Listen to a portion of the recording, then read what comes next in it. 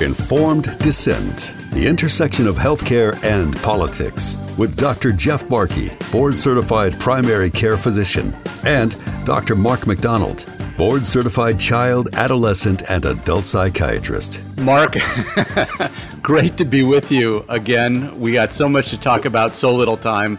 We're kind of cracking up because we've got a great friend of ours that we brought on tonight to talk with. And this guy, I think's got the distinction as the single most experienced COVID doc in the United States of America, maybe in the entire world. And I'm talking about Dr. Brian Tyson, who's a board-certified family doc. He practices out in El Centro, California, wherever that is. And boy, he sees a lot of patients and just has done fantastic work as one of America's frontline doctors. So Brian, welcome, and thanks so much for taking time out of your evening to talk with us. Hey, thanks, Jess, for having me. Thanks, Mark. Listen, I introduced you as the most experienced COVID doc. I think that's true. How have you been able to do that? Tell us about your experience and how you got into the COVID business. Well, we started with the Imperial Valley being the hotspot of COVID when it first started. And Imperial Valley is, if you want to look on the map, it's between San Diego and Yuma, Arizona. It's a desert, but it's a border town to Mexicali. Just south of us, Mexicali has about 2.5 million residents. And it's not just Mexican residents. We have a lot of Americans who go and retire down into Mexicali because of the cost of living is so cheap. I want to make that distinction. So when COVID first hit, it hit our area pretty hard. And we are we are the poorest economically county in the United States. So we didn't have very many resources. We didn't have a lot of help. We had just opened up our urgent care about 1.5 years ago, and we're the only basically level 1 urgent care center in the whole Imperial Valley. So when COVID hit, it hit us pretty hard. We were seeing 200 to 300 patients a day. It was me and 2 other nurse practitioners. So we popped up basically a carport and turned it into a parking lot clinic. And we had people just lined up around the block all the way around Costco. The lines were just incredible to try to, take this virus head on. You guys know me very well. I'm a hands-on guy. I don't like sitting in the background. I got to see things. I got to feel things. I got to touch things. I got to hear things. And we started noticing before we even had PCR testing at that time, chest x-rays were basically diagnostic for COVID-19. A lot of our patients, we saw them, we brought them into the clinic, we diagnosed them with chest x-ray, we started treatment based on the Zelenko protocol that they were using, and Dr. Rao from France, when he first started saying hydroxychloroquine was working. We looked up the paper in 2005 that said chloroquine was a potent inhibitor of the SARS coronavirus and it spread. So we jumped on board and we started treating everything that we saw. And I say what we saw. What I saw was inflammation, and we treated inflammation. What I saw was pneumonia, and we treated pneumonia. What I saw was respiratory problems, and so we started using nebulized medications just like we would with asthma. And what we found was actually that these patients responded, and they got better. Some of them got better sooner, some of them got better later, depending on when they presented to us.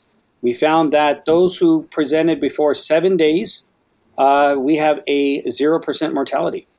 Those who presented after 7 days, we had 2 patients who ended up passing away.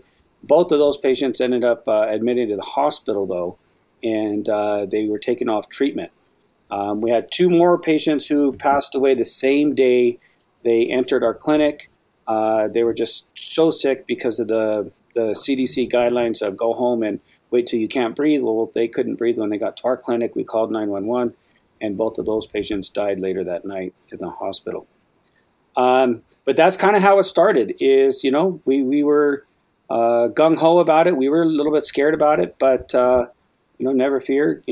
Medicine is here, and we did what we we're trained to do. Now, how'd you get affiliated with America's Frontline Doctors? I have a colleague of mine that I was an attending for in residency, Lionel Lee. And Dr. Lee got me involved when we were just basically chit-chatting over what we were doing for COVID treatment. He would bend my ear. He's out of Arizona. We were pretty close, so it kind of ended up, he put me in contact with the American Frontline Doctors, and we kind of went from there. Awesome. Now, you mentioned the Zelenko protocol, and describe what the Zelenko protocol is. So we started using hydroxychloroquine, Zithromax, and zinc.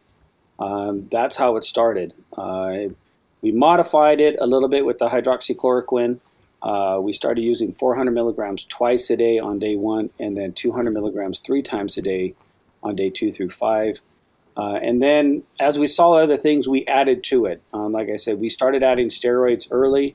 We give a lot of Toradol with Decadron in our clinic, and we know that Decadron's a potent anti-inflammatory as well as Toradol. So we started actually giving that to our patients that we saw inflammation on chest x-ray.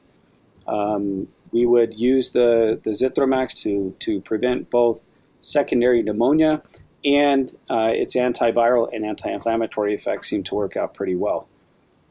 We started hearing about some blood clotting issues with the mortalities in the hospital, and we added aspirin to that, and we've been using aspirin for quite some time now as well.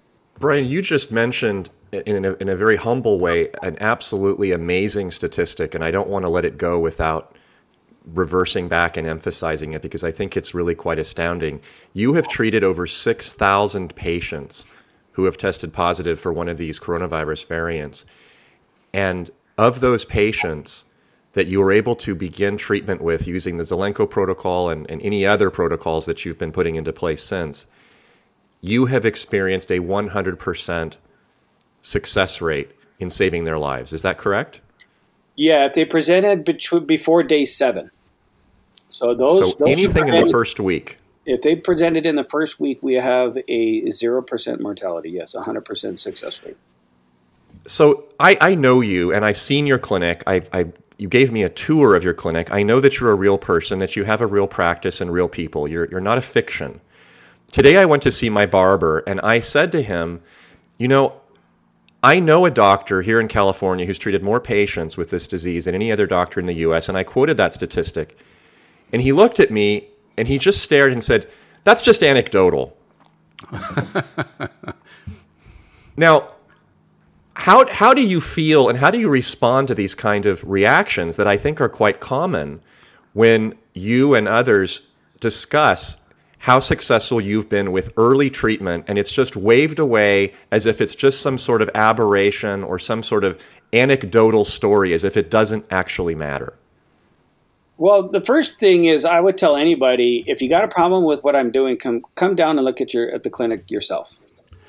Come to my neck of the woods and let me show you around. Let me show you what I do. Number 2, the biggest problem I have with this is if you don't like or you don't agree with what we're doing, that's fine. Don't ask for it. But stop prohibiting other people from getting the treatment that they want after discussing that with their physician. And I think that's a really strong point to make. I'm not going to tell somebody who I'm not, if I'm a parent or whatever, if I'm a barber, if I'm not in the medical field, I'm not going to tell somebody, oh, don't get chemotherapy because I think it's bad for you. Okay, if you've got cancer. That decision should be made by the patient. The patient, if they want to go through chemotherapy, they should talk to their doctor and they should decide, yes, I want to get chemotherapy or not. It's not up to the public to decide who gets treatment and who doesn't get treatment. It shouldn't be up to the public opinion, for that matter, to say, oh, you don't, you shouldn't be giving that medication because I heard it doesn't work.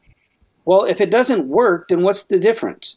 If it doesn't work and there is no alternative treatment at this point, then you're still going to go home. You're still not going to get any treatment. You're still going to die. But the fact is, we've been treating this for almost 2 years now. And 6,000 patients is no longer anecdotal, okay? And if you look at study after study after study, even just look at the aspirin study for what just happened, 20% reduction in mortality, just using aspirin, okay? How about the budesonide study? How about the vitamin D study, okay? How about using anti-inflammatories? We know it's a cytokine storm. We know it's an inflammatory disease. So you can't sit there and say, oh, well, that's anecdotal, that's anecdotal, that's anecdotal. Well, it's called medicine, and that's what we've been doing this whole time. We've been practicing medicine. That's what we do. And anybody who doesn't agree with it, that's fine. I'm not telling you, and nobody's telling you, you have to come to my clinic and get treated. Brian, are you seeing any pushback with local pharmacies in dispensing ivermectin or hydroxychloroquine for COVID patients? Hydroxychloroquine, not so much. Ivermectin seems to be a, quote, supply issue. Some of the bigger chains, they don't like to prescribe it anymore because that whole hoax about it being horse medicine. Despite, the CDC recommending everybody who is a refugee from the Middle East or Africa needs to get at least 2 doses of ivermectin before coming to the States. Despite the fact that it won a Nobel Peace Prize for treating river blindness, and billions of prescriptions have been given across the world. We give amoxicillin to cats. That doesn't make amoxicillin a cat medication. But out here, they know our success, and they can't refute the success because they have patients after patients after patients and testimony after testimony that say our treatment works. Between me and Dr. George Fareed, our reputations precede us in these pharmacies, and so they're not giving us pushback anymore. Are you seeing a difference at all with vaccinated versus unvaccinated people that are getting ill? At this point, it's pretty much even. I think the vaccine has done its job for the Alpha variant, but it's not working very well with this Delta variant, and I think that's kind of goes what you're seeing across the world and even the United States at this point. But treatment still works whether you're vaccinated or not vaccinated. I was thinking about these new treatments. Obviously, this vaccine is becoming less and less effective as time goes on, and we can see it in the return rates of patients who have had shots 2, 3, and now in Israel 4, and they're still getting sick. Are you noticing a high percentage of what they call breakthrough cases or vaccine failures at your clinic? Yeah, we're about half and half right now. So we had 10 cases positive today. And five of them were vaccinated. In my clinic, believe it or not, the ones who are actually getting sick of my staff are the ones who's got the vaccine. So this is a big concern that I have. People are saying, well, look, the vaccine isn't perfect. You might get sick. It's also not protective against other people. They might get sick. Ergo, it's not a vaccine, but putting that aside. And yet, people still believe in it because they say, well, it's going to keep you from getting really sick and dying. And yet, as I'm hearing from you and others, people who are getting sick seem to be more often those who've actually already got the vaccine. Now that we have these new treatments that are being promoted by Merck and Pfizer, these pills that everyone is just in love with, that I talk with, there's this interesting discordance that I hear between people who hated the early treatment and now are suddenly in love with this new pill, and those that were in love with the vaccines and now think that boosters are actually going to help. And the whole thing is becoming very confusing to me. What do you think and what do you feel towards these new Merck and Pfizer treatments that seem to be taking, sort of this rapture of all of the public as if this is our new vaccine cure? Well, I think people need to realize that, number one, there's no silver bullet to anything, and the problem with using or putting all of your eggs in one basket is what happens if that doesn't work, right? So, sure, the new antiviral may be the next good thing, but there's still other medications that need to be used. You still need to use aspirin. You're still going to need to use steroids. You're still going to need to use anti-inflammatories. And again, early treatment is going to be the key. Whether you start these new drugs, they're going to have to be given in the first 3 days, right? We already knew that from Tamiflu. And we've been saying that from day one. They've discounted all of our early treatment, in my opinion, to come out with these new drugs so that they can make more money. And it's very clear that seems to be the motive behind it. Because, you're talking about Pfizer-Mectin, right? I mean, come on. The new ivermectin. Well, I mean, we know ivermectin works. We know hydroxychloroquine works. We know zinc works. We know these things have been highly successful. But every time we start gaining ground, those drugs get discounted somehow in the media, but not in actual real studies. In falsified studies, sure, if I give somebody 4 times the dose of Tylenol, they're going to have bad outcomes. Well, the study, the recovery trial, when you're giving 800 milligrams twice a day of hydroxychloroquine, yeah, you're going to have bad effects. I mean, if I dose you with 4 grams of vancomycin, your kidneys are going to shut down and you're going to die. That doesn't mean vancomycin is a bad antibiotic. So those are the things that, we really still need to look at. They may be, better safety profiles. I don't know. We talk about that. Those drugs haven't even been tested. We know ivermectin is safe. We know hydroxychloroquine is safe. So why there's such a discount of drugs that are completely safe and cheap, okay, as opposed to, putting things on new, expensive, unsafe, or unproven drugs or therapeutics like the vaccine or these new medications coming out. It's mind-blowing. It's mind-blowing. Do you see things changing as we move forward? More people have gotten exposed to the illness. More people are getting vaccinated. Is the nature of the patient that's showing up in your clinic different now than it was early on? Well, yeah. So number one, that's the severity of illness is definitely down. Okay. If you look at any statistics from any county across the United States, the first wave had a pretty high death rate. The second wave had a pretty equal mortality rate. The third wave, or the Delta wave, the mortality rate has been really, really low. Hospitalizations have been really, really low compared to before. Now, yeah, there's people in the hospital. Yes, there are still mortalities. But like in our county, for example, we had 734 deaths up until March of this year. Well, between March and now October, our death rate is at 756, which is only, about 20 plus patients. Now, that's not to discount those 20 plus patients, but it's certainly not what we were seeing, the 10 to 15 patients dying a day back in the real thick of things. So, when you look at, 8 months, you're looking at 5 patients a month as opposed to, 10 to 15 patients a day.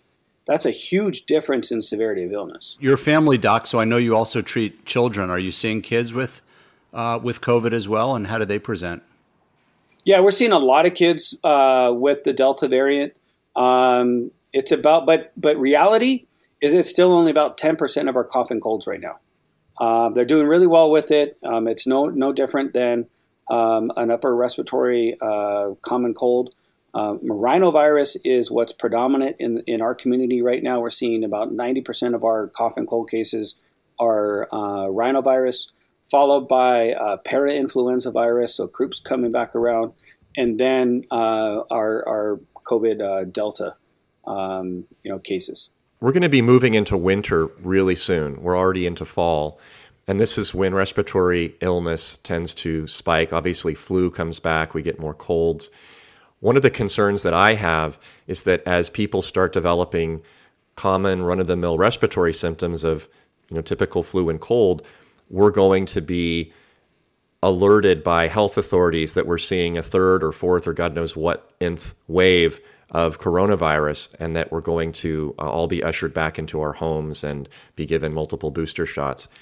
Do you see any hope in the next 6 months for some more clarity and truth and accountability in public health as we move into the high risk respiratory illness phase of the seasons?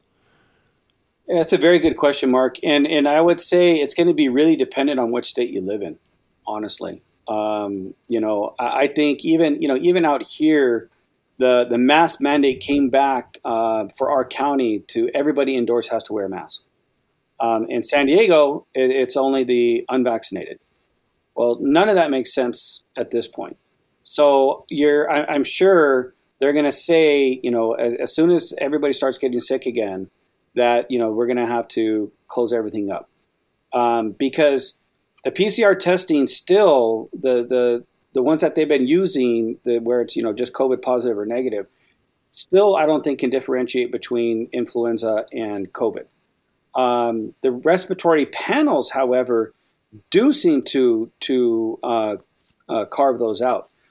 Example, I have a clinic down the street from me that are getting a lot of false positives. They come to me, I run the PCR panel, and rhinovirus is what's popping up. And I don't know if these tests can differentiate between rhinovirus and COVID-19. But the PCR panels, the 30 panel and that we've been using with either the Quistat or we have a company called Health Tracks, they seem to be able to differentiate that out. So I don't know, but I would imagine unless everybody's using these PCR panels, which are pretty expensive, I don't see that happening. I see government still trying to impose their will onto the healthcare system. And if you don't test for it, as we all know, you don't find it. And that's why pneumonia and influenza disappeared last year. So my concern, of course, is that this is going to happen again this year, and we're going to see this so-called spike in third and fourth wave coronavirus, which is actually simply going to be an errored testing for flu and colds because we're not looking for them. Yeah, and I think if we went back to the philosophy of looking at our patients and their symptomatology and stop testing people who A, don't need to be tested, B, mandating that students and employers test all of their people, we're going to stop finding cases that we don't need to find. That's number one. We've got a beef plant out here that, despite the beef plant being 95% vaccinated, still mandating testing. Makes no sense whatsoever. And because they get a few positives here and there, one here, one there, they have to test their entire plant every week. It makes absolute no sense. My son, his first grade class, one of his students had a sister in fourth grade who tested positive, and therefore all of the first graders then also had to test. Even though she's not in their class, but because her brother was in the class, they sent all the kids home and they had to have 3 tests before they can go back to school. Like, the insanity of these people making these decisions, I don't get it, because not one of these health provider groups or the school board or anybody has ever come to me and said, hey, what's the best way to do this?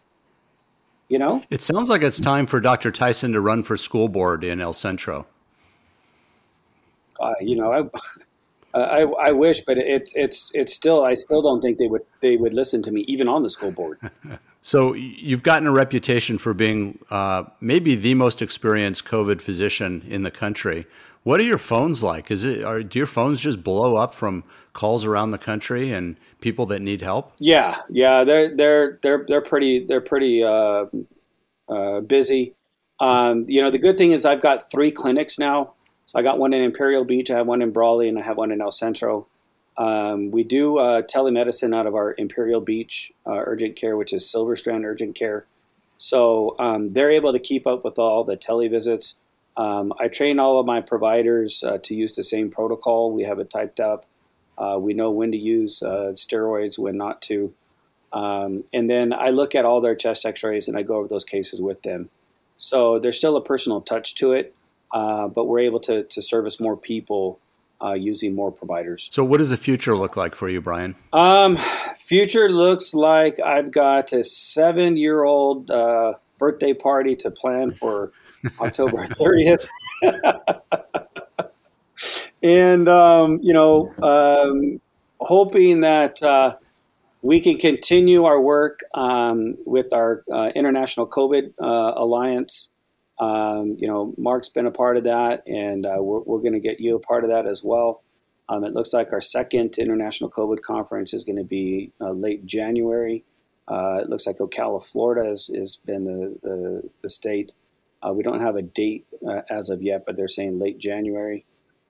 We just got to get out the word for early treatment. I mean, physicians need to stop being afraid to treat COVID-19. That's all I got to say. You can take hydroxychloroquine out of the equation. You can take ivermectin out of the conversation. But at least treat these patients with aspirin and steroids and anti-inflammatories. Please, for God's sake, at least do those things. And if you tell me that that's inappropriate, then you need to stop practicing medicine and just go, teach at a medical school and go teach biology or something. Because I don't understand the inability to at least use those medications. Yeah, no doubt about it. About an hour before we hopped on this call, I got a phone call from a patient newly diagnosed with COVID, and it took 3 different pharmacies before I could finally find one that was willing to dispense ivermectin and hydroxychloroquine. And that's part of the problem, is delaying treatment is harming patients. And for every pharmacy that refuses to dispense ivermectin, that's a patient potentially that is being put at risk.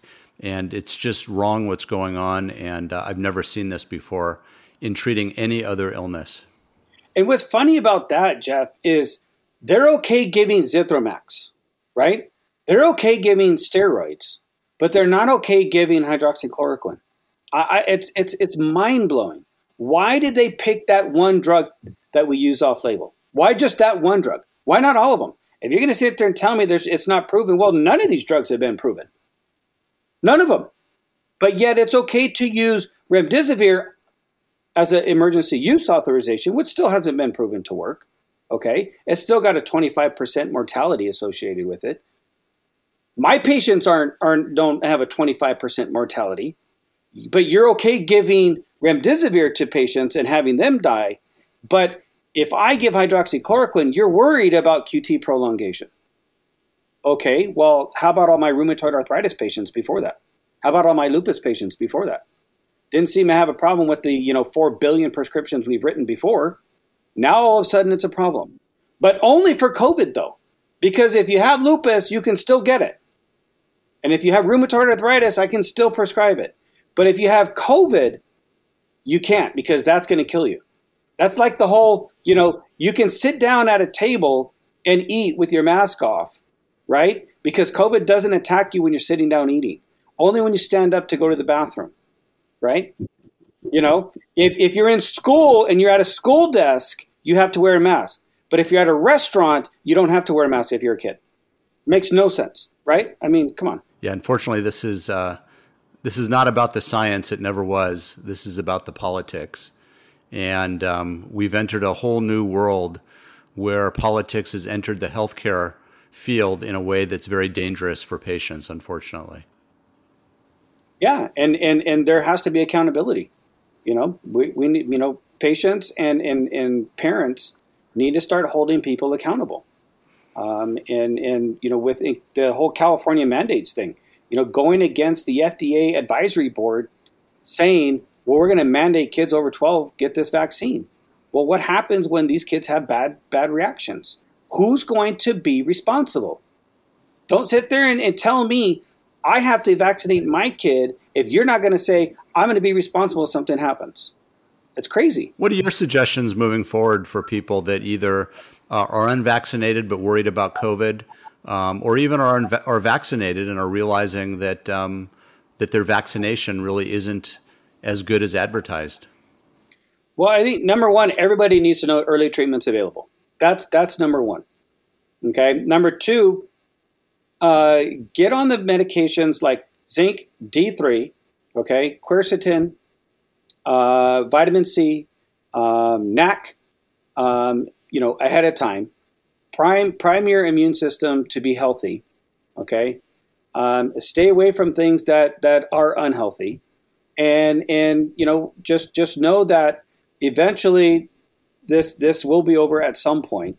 And just stop living in fear. Just go out and enjoy your life. Don't go and listen to what these guys are saying over here, because they're lying to you. They're just lying to you. Let's talk specifics. How much D3 should somebody be on? At least 5,000 international units a day. And you mentioned NAC, N-acetylcysteine. How much of that stuff should they be on? 600 milligrams a day. And quercetin? I believe that comes. It depends on the formulation. You can find a quercetin and zinc combination, or you can get it by itself. And I think it's either the 500 milligram range, but usually it's a combination, depending if it's ionized or not. Yeah. And Brian, what are your coordinates? Where can somebody find out more about you? Look you up, Facebook, Instagram, wherever you hang out, where they can learn more about you. Twitter's my deal. I'm on Twitter. It's BTysonMD. At BTysonMD, that's where you can find me. And then you can look up All Valley Urgent Care in El Centro, or Silver Strand Urgent Care in Imperial Beach. If the Dodgers make it, will you be going to the World Series? Yes, sir.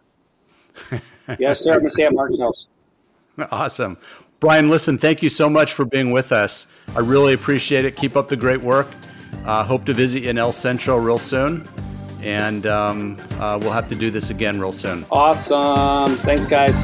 You've been listening to Informed Dissent with Dr. Jeff Barkey, board-certified primary care physician, and Dr. Mark McDonald, board-certified child, adolescent, and adult psychiatrist. Informed Dissent, the intersection of healthcare and politics.